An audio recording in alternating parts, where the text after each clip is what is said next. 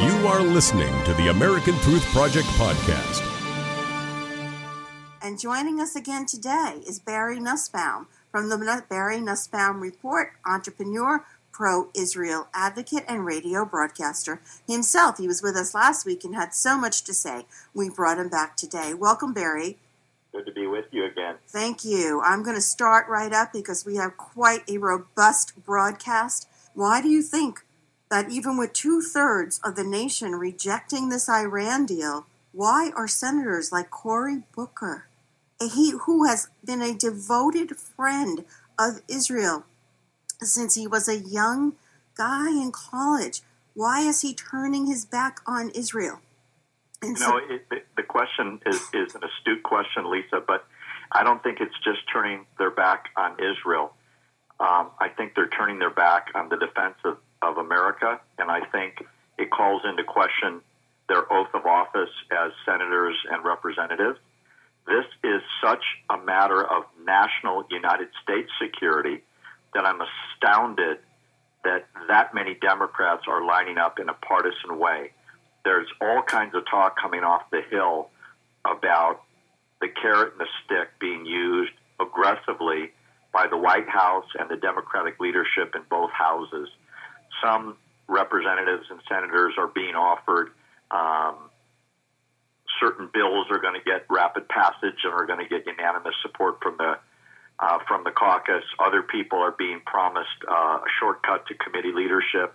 Others are being promised financial support for re-election, and others are being threatened if you don't toe the line and come into the party fold.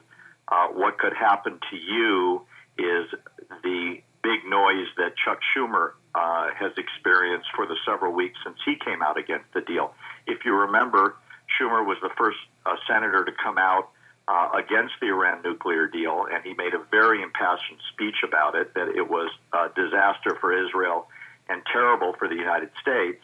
And immediately, Josh Earnest, the president's press secretary, started making threats from the White House press room hold that thought, Barry. Hold that about thought. him not being able to keep his committee leadership coming up, or his leadership of the party coming up. We're going to hold it right there because this is astounding. They put their careers before our safety and the safety of our families. We'll be right back. Barry, I hated to stop that train of thought, but we had to go to break. So would you like to continue, please? Sure, happy to. I think it's really important that your listeners, Lisa, focus in on the magnitude of what's happening right now. I don't think there's a comparable legislative consideration in American history that I can think of that is being swayed by politics over national interests, certainly not for this century or the previous century for sure. And here's what I mean. In the past, there have been numerous treaties, which, by the way, it's my firm constitutional opinion that this should have been classified as a treaty, and the Republican-led Senate let the White House get away with not having this as a treaty. If it were a treaty, it would never have happened. But that aside, they've acquiesced, and I think it's too late now.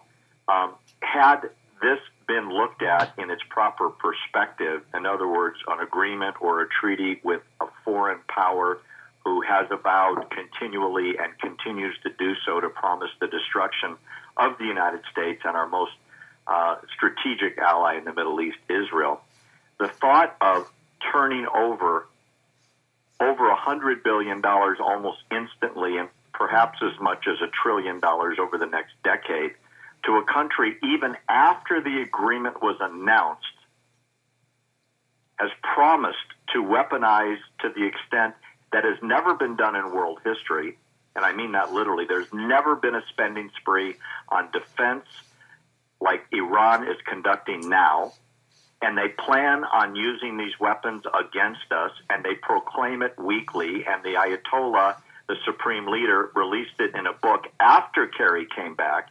In the light of all that news, the Democrats in the House and the Democrats in the Senate make absurd press releases like Debbie Wasserman Schultz. It's the most agonizing decision I've ever made, and I'm going to go along with the president because it's the best chance for peace. Well, this is my question. I mean, Debbie Wasserman Schultz is a Jew. She should be listening to Prime Minister Netanyahu, who has to protect his nation. Why have they turned their backs? What is it? Is it her committee position? Is her position with the DNC? Has Debbie Wasserman Schultz put her career and her position in front of her Jewishness and has the audacity to say, with a Jewish heart, she does that? I want your opinion, Barry.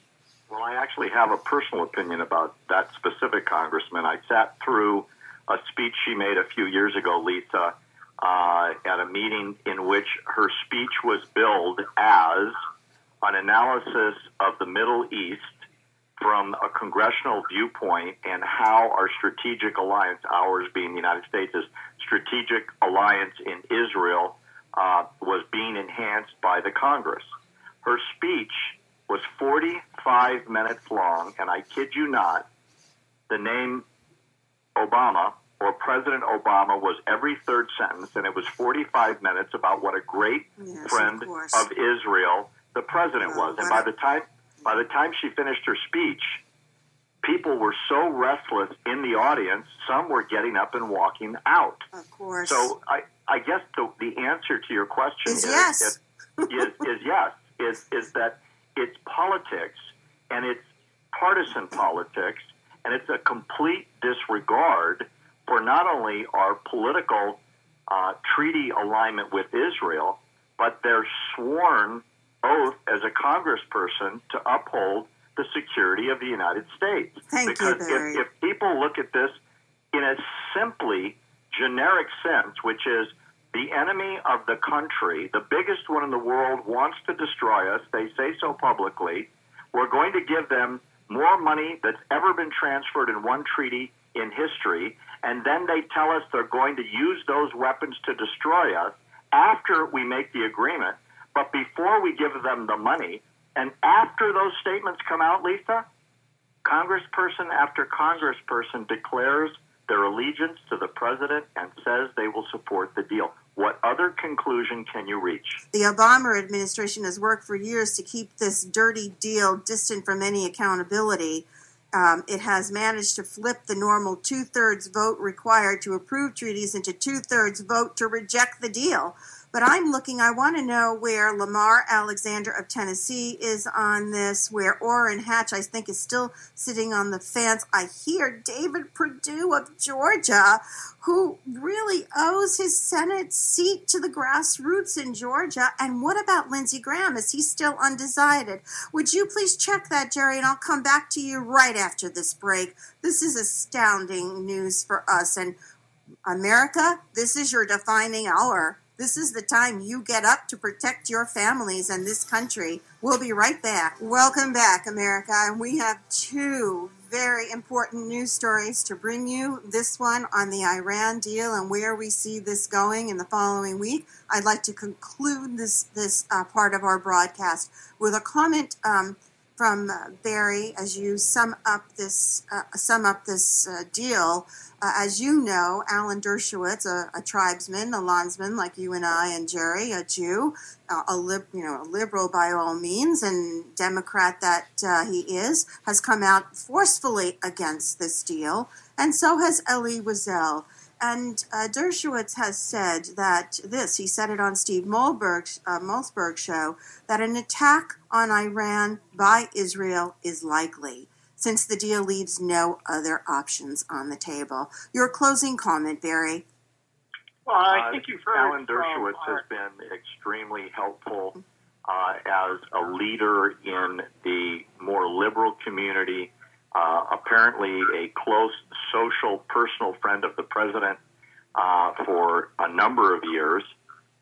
For him to break with the president over strategic analysis was very brave on his part, and I applaud him for it. He gave us a very nice statement that we have on our March to Save America website. He's very, very outspokenly critical of this deal and feels unequivocally that the United States was blatantly out-negotiated. I applaud him for that, and I wish the members of the House and the Senate were as principled as Alan Dershowitz is. All other political issues aside, this is the most important decision any of those sitting congressmen or women are going to make in their legacy. And if they remain where they are now, with the votes counted as they are now, what very well could happen next year, and something for your voters to think about, and we can talk about in 6 or 9 months, there are a number of Republicans that say they're going to bring back sanctions to vote next year. That's what Jerry just said. And I'm hearing that from a number of sources, and that numerous Dems have said, while they support the deal, there's no reason for them to oppose sanctions that would be reimposed instantly should Iran breach. Because the way the president wants to put this together, everything becomes unwound, and there is no what if. That comment that he made in the Rose Garden has turned out to be nothing more than air. Remember, there were going to be snapback sanctions instantly reapplied. The way this deal is written, that is virtually impossible and will never happen without new legislation. And the Republicans are talking about having them in place just in case. Thank you, Barry Nussbaum. I've got to move right on to our next guest, Jerry Gordon. Thank you, Barry. Thank you for... Thanks for listening to the American Truth Project, a 501c3 nonprofit. Please subscribe to our podcast and follow us on our social media channels to stay plugged in to the truth. Go to americantruthproject.org and subscribe to our newsletter to stay informed on the latest news.